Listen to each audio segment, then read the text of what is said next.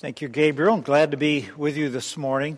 If you'll take your Bible, turn with me. I really want to begin in two texts. Momentarily, we'll get to 2 Corinthians 8, but turn with me to Romans chapter 5. I want to just take a moment and let you know that we are at Ankeny Baptist Church actively praying for your church, and particularly the travail in which God has placed you with Pastor Jim and his very grave illness, that we're actively praying for him. I remember years ago, my dad died in 2001. Seems a long time ago. Fine, godly man, knew Christ as his Savior. He had 10 years of coronary artery disease with which he battled, heart attacks, surgeries, different things. And there was one stretch where he was in the hospital for 10 years, or for not 10 years, let me put it this way, for 6 months at a stretch. And when he became gravely ill, he would often, when I would privately converse with him, he would express a bit of the fear of death, which is, I think, natural in the heart of us as people. And I would read Scripture, we would review things, and I especially like this passage of Scripture, and this is what we need to pray for Jim and Dory today, for their family, but also, I think, by extension, for you as a church family. And you'll find it there, one of the great truths of Scripture, Romans 5:1, therefore, being justified by faith, we have peace with God through our Lord Jesus Christ. And there's the ground, there's the bedrock of any sinner's relationship with God, which is that we are declared righteous through faith. And therefore, we have peace with God. That the enmity of God against us, the hatred against sinners, has been resolved in the death of Christ, and now I, a sinner, am at peace with God. And he says, verse 2, therefore being justified by faith, we have peace with God through our Lord Jesus Christ, by whom we have access into this grace in which we stand. And there I would remind you, grace is the unmerited favor of God that not only is manifested in the person of Jesus Christ at Calvary, but it's also the grace in which we stand. You'll see that in verse 2. It's the present ministry of God to give us exactly what we need in extremely challenging situations. So we stand in this grace, and he says, we rejoice in the hope of the glory of God. And so Paul notes the hope we have as believers. The hope we have that sin and death is not the final note of our life, that there is great hope. And he says further, verse 3, that we glory in tribulation. Now, we're going to talk about paradoxes today. That really is a paradox. How can you glory in tribulation? How can, for example, Jim and Dory today glory in tribulation? And you'll see in this text that what God does, he says we glory in tribulation because we know that tribulation works patience. And patience experience, and experience hope. And hope does not make ashamed. In other words, God is doing a progressive work in the hearts of each of us, drawing us through all of life's experiences, which you understand, apart from the rapture of Christ, must include the reality of death. You understand that two people named Enoch and Elijah alone have escaped death. Only the church, which is present on the earth at the coming of Christ, will escape death. We don't know when that day will be. So it is likely you, I, Jim, and Dory will experience death. But there's hope. There is hope because of the work of Christ and what we have in Him, which is the possession of eternal life. But now to verse 5, there you find it in Romans chapter 5, I would especially have you note that hope does not make ashamed because, and do you see it in your text there? Because the love of God is shed abroad in our hearts by the Holy Spirit who has been given to us. That is, I think in a simple way, that there is the sense, the knowledge, the experience of the love of God in our hearts when we are going through life's most difficult events.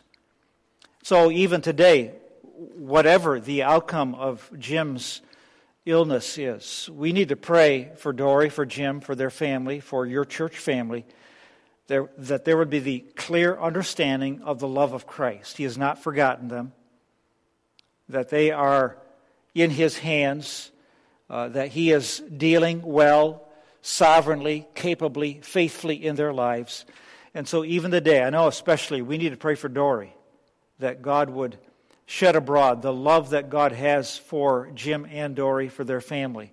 He was a church family. I know I have not known Jim nearly as long as you folks have, but to know and sense the love that God has for them, and that you would sense the continuous ministry of God as He, even presently by the Holy Spirit, would communicate, listen, I have not forgotten you. You are yet in the palm of my hand. I exercise my love, my care, my ministry for you. And we need to pray that for Dory, for Jim, for their family, for you folks. And I know that Gabriel has already prayed, but let's just take a moment and ask that God would do that. Father, we pray that your mercy and grace would be given in abundant measure, and even that this text would be indeed true for Dory, for Jim, that even today, in the valley of the shadow of death, that they will sense that love of Christ that Paul says is hard to define. Its height, its length, its width, to know the depth of the love of Christ, but that your love for them might be made clearly known to them. They would rest in that and know the joy of what you have given them in the Lord Jesus Christ. You are a sovereign God who knows the beginning from the end. There is the sovereign design that you have so purposed in their life. So even today, praying that you would give them the abundant ministries of the Holy Spirit by the Word of God, and that they might know, experience, sense, feel, live, and enjoy the love that you have for them even today. So thank you for the day together. Thank you for the time to open your Word. We pray this together in Jesus' name. Amen. That was the mini sermon. Now here's the real sermon. And I would want to be a pastor to you. You understand that. I just want to encourage you. I still remember, as I noted, just trying to assure my dad, who knew the Lord many, many years, but he would fear when he was really sick. And just to gain the assurance that God has that He loves us. 2 Corinthians 8, let me read the text for you. And I'm going to center on verse 9, but let's get to verse 9 by reading at verse 1 of chapter 8. 2 Corinthians 8, and follow with me as I read at verse 1. Moreover, brethren, we make known to you the grace of God bestowed on the churches of Macedonia. Now pause, because we're going to look at it again. Reflect and remind yourself what the word grace means. The one word definition of grace would be favor or kindness. 2 words would be unmerited favor. Many words would be the unmerited favor of God given to people who don't deserve it, most explicitly seen in the person of Jesus Christ, because He is full of grace and truth. Grace is also not something that God has done for us in the past, but it is something that God momentarily provides in my life. That is the very power of Christ to address weaknesses, needs, and all kinds of challenges. And so when Paul says, I've given my grace to the churches in Macedonia, I'm giving my kindness, my favor. So think towards that. That in the great trial of affliction, verse 2, the abundance of joy and their deep poverty abounded in the riches of their liberality. Verse 2 is an indication that though these churches were in great affliction and trial, yet in poverty they were liberal in their giving. This text is really a text about the giving of the believers. Verse 3, for I bear witness that according to their ability, yes, and beyond their ability, they were freely willing, imploring us with much urgency that we would receive the gift and the fellowship of the ministering to the saints. And not only as we had hoped, but they first gave themselves to the Lord and then to us by the will of God. So we urge Titus that as he had begun, so he would also complete this grace in you as well. But as you abound in everything, in faith and speech and knowledge and all diligence, and in your love for us, see that you abound in this grace. I speak not by commandment, but I am testing the sincerity of your love by the diligence of others. For you know the grace of our Lord Jesus Christ, that though he was rich, yet for your sakes he became poor, that you through his poverty might become rich.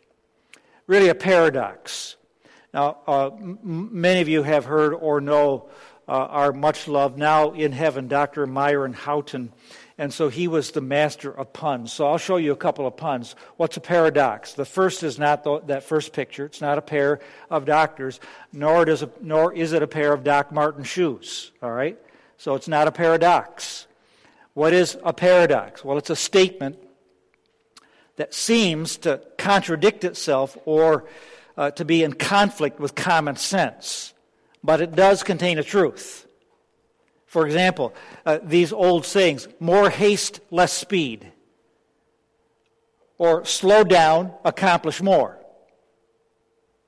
A bird in hand is worth two in a bush. Now, some of you youngsters, you may have to ask your moms and dads some of these older things. Or how about this? This is really old. A stitch in time saves 9. Have you heard that? Slow down, fix it while it's small, lest eventually it'll be a big hole. It'll take 9 stitches to accomplish repair. Or we talk about a gracious loser. That's kind of a paradox, isn't it? In the Scriptures, there's the paradox that says, he who loses his life for my sake, the same will find it. Or we are sorrowful, yet always rejoicing. And so we find a number of these paradoxes. So, for example, why do men deny Christ but then curse using the name Jesus Christ? I always find that to be fascinating. Why don't they use some other religious figure to curse? But that's a bit of a paradox. Why do millions, even billions of people who haven't the foggiest idea of who Christ is or what he came to do, why in the world do they celebrate Christmas? It's a bit of a paradox. Donald Gray Barnhouse was the longtime, this is almost, I want to say maybe at least 75 years ago. I didn't look up how old Donald Gray Barnhouse was. He was the pastor of 10th Presbyterian Church in Philadelphia, Pennsylvania, and wrote several books. He wrote these about some of the paradoxes of the incarnation. Let me walk through these very briefly with you. Christ's birth was physical so that sinners might experience a spiritual birth. Christ's birth was physical so we might have a spiritual birth. Christ was born in a stable so we could live in heaven.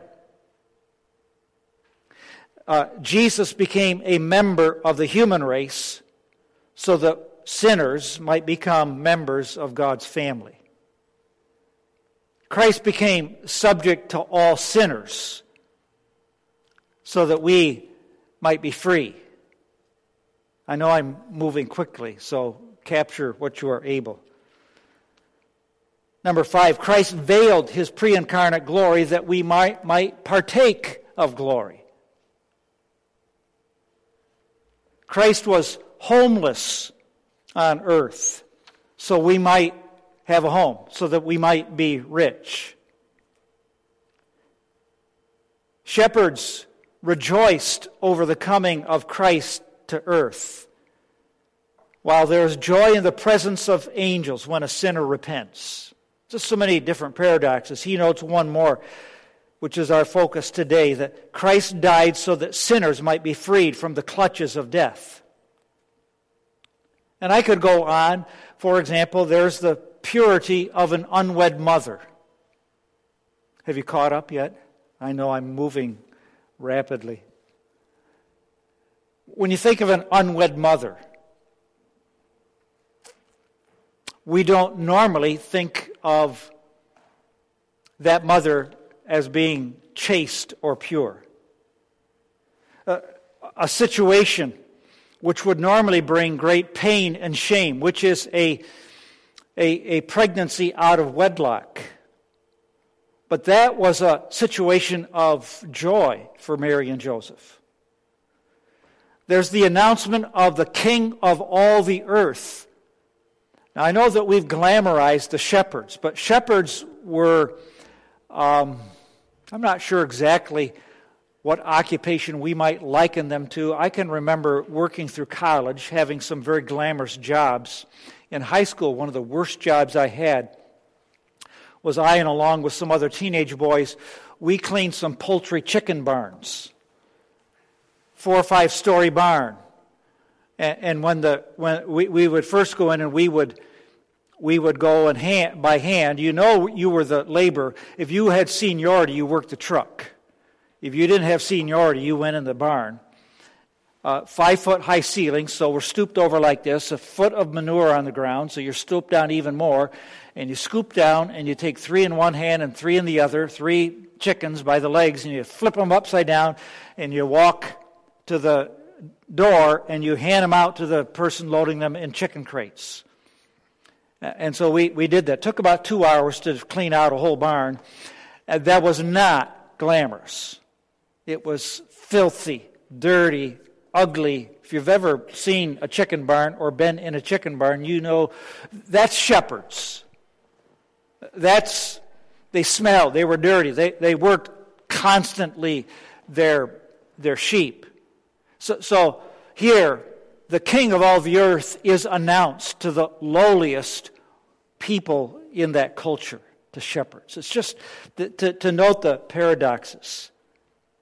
To think about the neglect of Jesus by his own people. The Jews, he came to his own. Remember John 1:11, he came to his own and his own received him not. But Gentile kings came to worship. Again, of interest. A baby born not to live but to die, which is, of course, what Christ came to do. And so the central paradox that we desire to focus on today is the paradox of what Gabriel has read for us previously, Matthew 1:23. He is God with us. He is Emmanuel. Or it's the paradox of 2 Corinthians 8:9. For you know the grace, the kindness, the favor of our Lord Jesus Christ, that though he was rich, yet for our sakes he became poor, that we through his poverty might become rich. The paradox is of Emmanuel, which is God with us. The paradox is that one born in such lowly surroundings in a stable of common, poor parents was born and then laid in a cattle feeding trough, was nevertheless the God of glory, whose splendor prior to his incarnation surpassed that of every heavenly being, those who announced his birth to the shepherds. Here is a baby. And you understand that some of the theology we derive from Christmas carols is not necessarily fully accurate. I know this is, I don't want to shock you. Did you realize that Christmas carols are not inspired? Did you understand that? So, what is it? Away in the manger? One of the lines is, no crying he makes. No, Jesus was a baby. And guess what he did when he was hungry? He cried. So please take care when you sing. Now, please sing Christmas carols. I'm not asking you not to sing them. I kiddingly, I wrote in our church bulletin, I think a week or so ago, about we sang Hark the Herald Angels Sing. I've changed the title of the Hark Herald the Angel Sang. So we know his name was Harold because that's the title of the hymn. Well, I'm, of course, kidding. You understand that here is a baby. And as a baby, fully human, and does what babies do. And yet, here is the Lord of all glory, who spoke and created the worlds by simply the power of his word. I mean, I would like to have that power. Would you? I would like to say, sometimes when I'm laboring over a message, I'd like to stand back from my Bible and my notes and my computer and say, "Message, be done." Would any of you ladies like to look at your house when your kids have gone through it like a dose of salts and say, "House, be clean"? And instantaneously, there's no dust, everything's put away. Why, a king could come visit, and you would be glad to have them come visit because look at my house. And I just had to speak the words. No, we're not like that. Jesus, however, God the Son. The paradox also is that God is holy and must ever keep himself from any unholiness. And yet here he is, God with us sinners. And you understand that's the miracle of the virgin conceiving by a miracle of the Holy Spirit, bypassing the normal process of procreation through which we gain every aspect of who we are, which means sin. And so here is the miracle of the incarnation, that the holy God, the creator of the universe, taking him to himself the essence of what he created. He became human. James Montgomery Boyce wrote this. He said, "The coming of Christ to earth, becoming the God-man, is a great paradox. Christ, the richest of all, became poor for the sake of sinners who are the poorest of all. And this was so that we, sinners, might, through his poverty, become the wealthiest of all. And this wealth is the wealth of not money, but it's the wealth of relationship with Christ. It's the wealth of being forgiven as a sinner. It's the wealth of being free from condemnation. It's the wealth of being able to live freely for Jesus Christ. And that's the grace of God to humanity. So see it clearly. For you know the grace of our Lord Jesus Christ, that though he was rich, yet for your sakes he became poor, that you through his poverty might become rich. If you want to memorize a good verse, maybe even this Christmas season, this would be a fabulous text to just put in your mind. This passage of Scripture is found in a section where Paul is exhorting the Corinthian believers to excel in their giving, in their ministry to other people. How did Christ give to us? Quite literally, he impoverished himself so that we, who are the poorest, might become rich. And this impoverishment is the taking to himself a full humanity with all of its limitation. Even though he was sinless humanity, there was the limitation of being human. Now, theologians call this the hypostatic union. And I won't bore you, but I would just remind you, who is Christ? Is he two people or is he one person? Answer, he is one person. He is one person with two natures. One is that he is fully human, body, soul, and spirit. Thus, as human, now he becomes mortal. That is, limited. And even we know the ultimate end of that, being mortal, means we die. But in addition to that, having two natures, being yet one person, he is the eternal Son of God, equal with the Father, equal with the Holy Spirit, who has lived in that triune relationship from all eternity, having no beginning. Now that Son, sent by the Father, empowered by the Spirit, becomes flesh. It's almost makes your mind go bonkers when you think about it, because it's such a fabulous idea that somehow in the miracle of God that he became poor for me, a sinner. Which means he accepts full humanity. The poor become rich through the poverty of the richest. So let's ask ourselves the question, who are the poor? I would want to say you folks, but I would have to include myself, because it's humanity.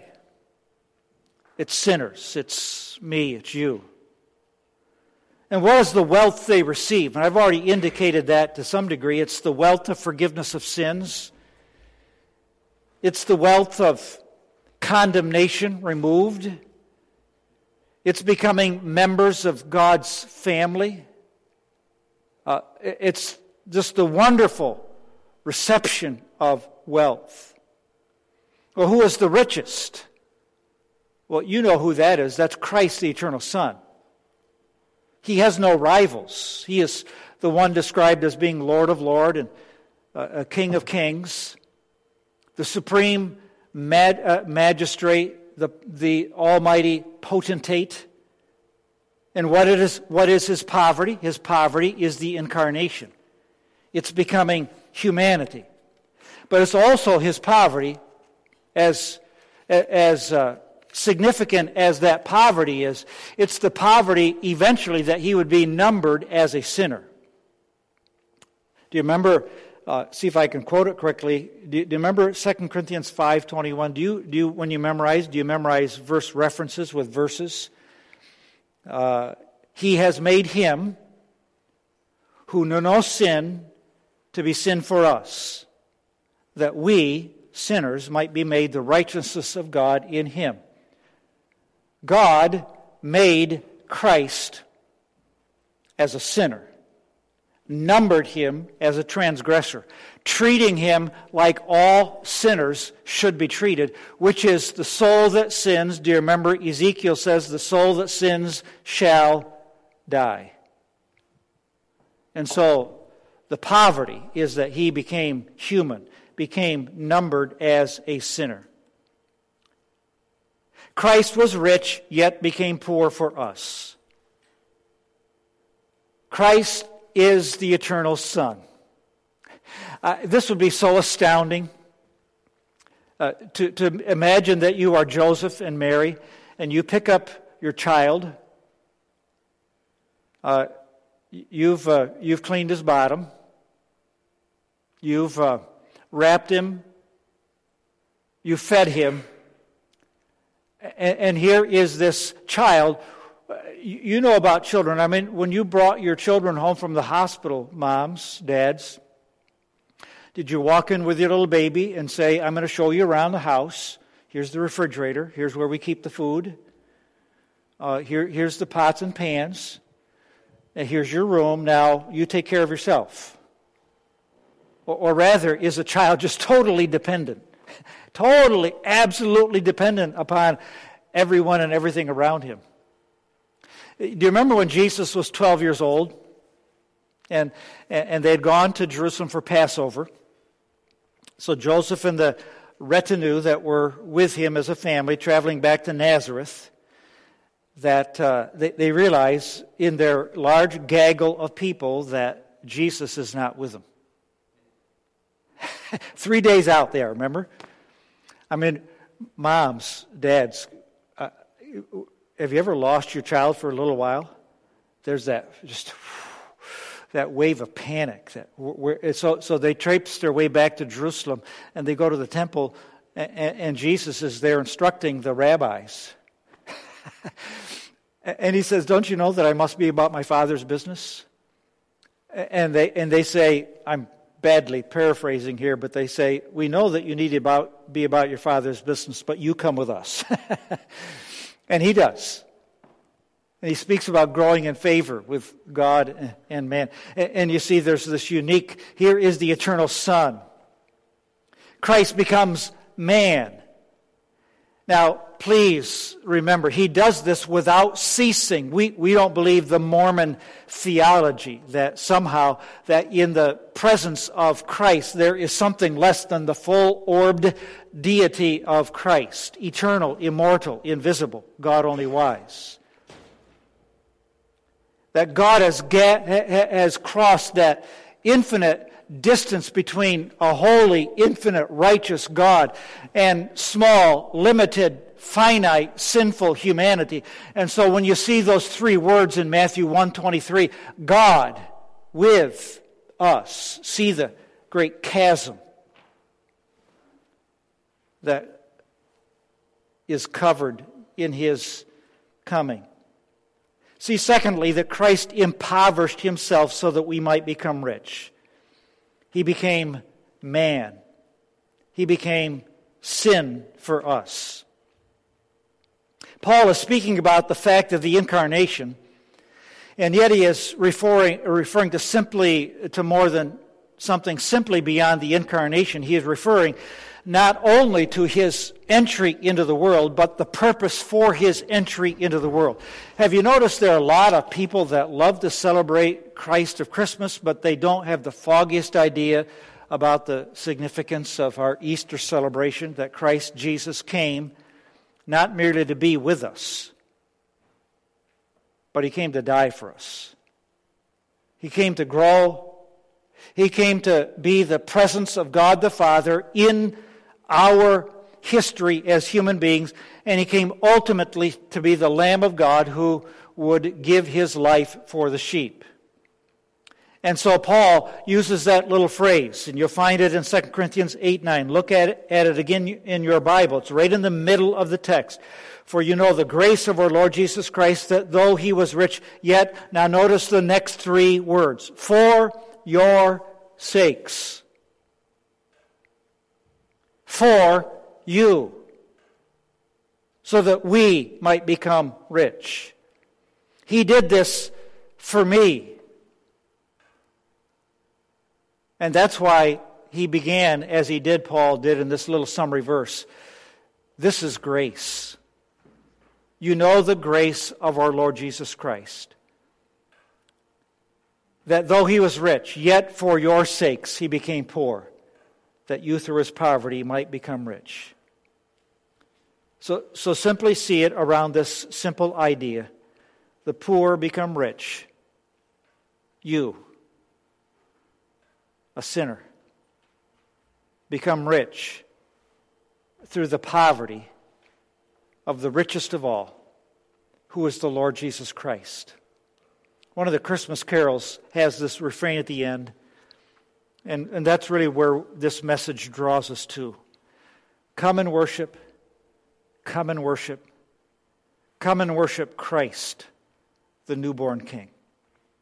Father, thank you for the day. Thank you for being able to open your word today. We pray that we would see and understand in some way the wonderful magnificence of the grace of Christ. Thank you so much for the privilege of knowing you, of living for you. I pray that if some are present today who do not know Christ, lead them unfailingly to Christ. And may we who know Christ truly come and worship Christ, the newborn King. We pray this together in Jesus' name. Amen.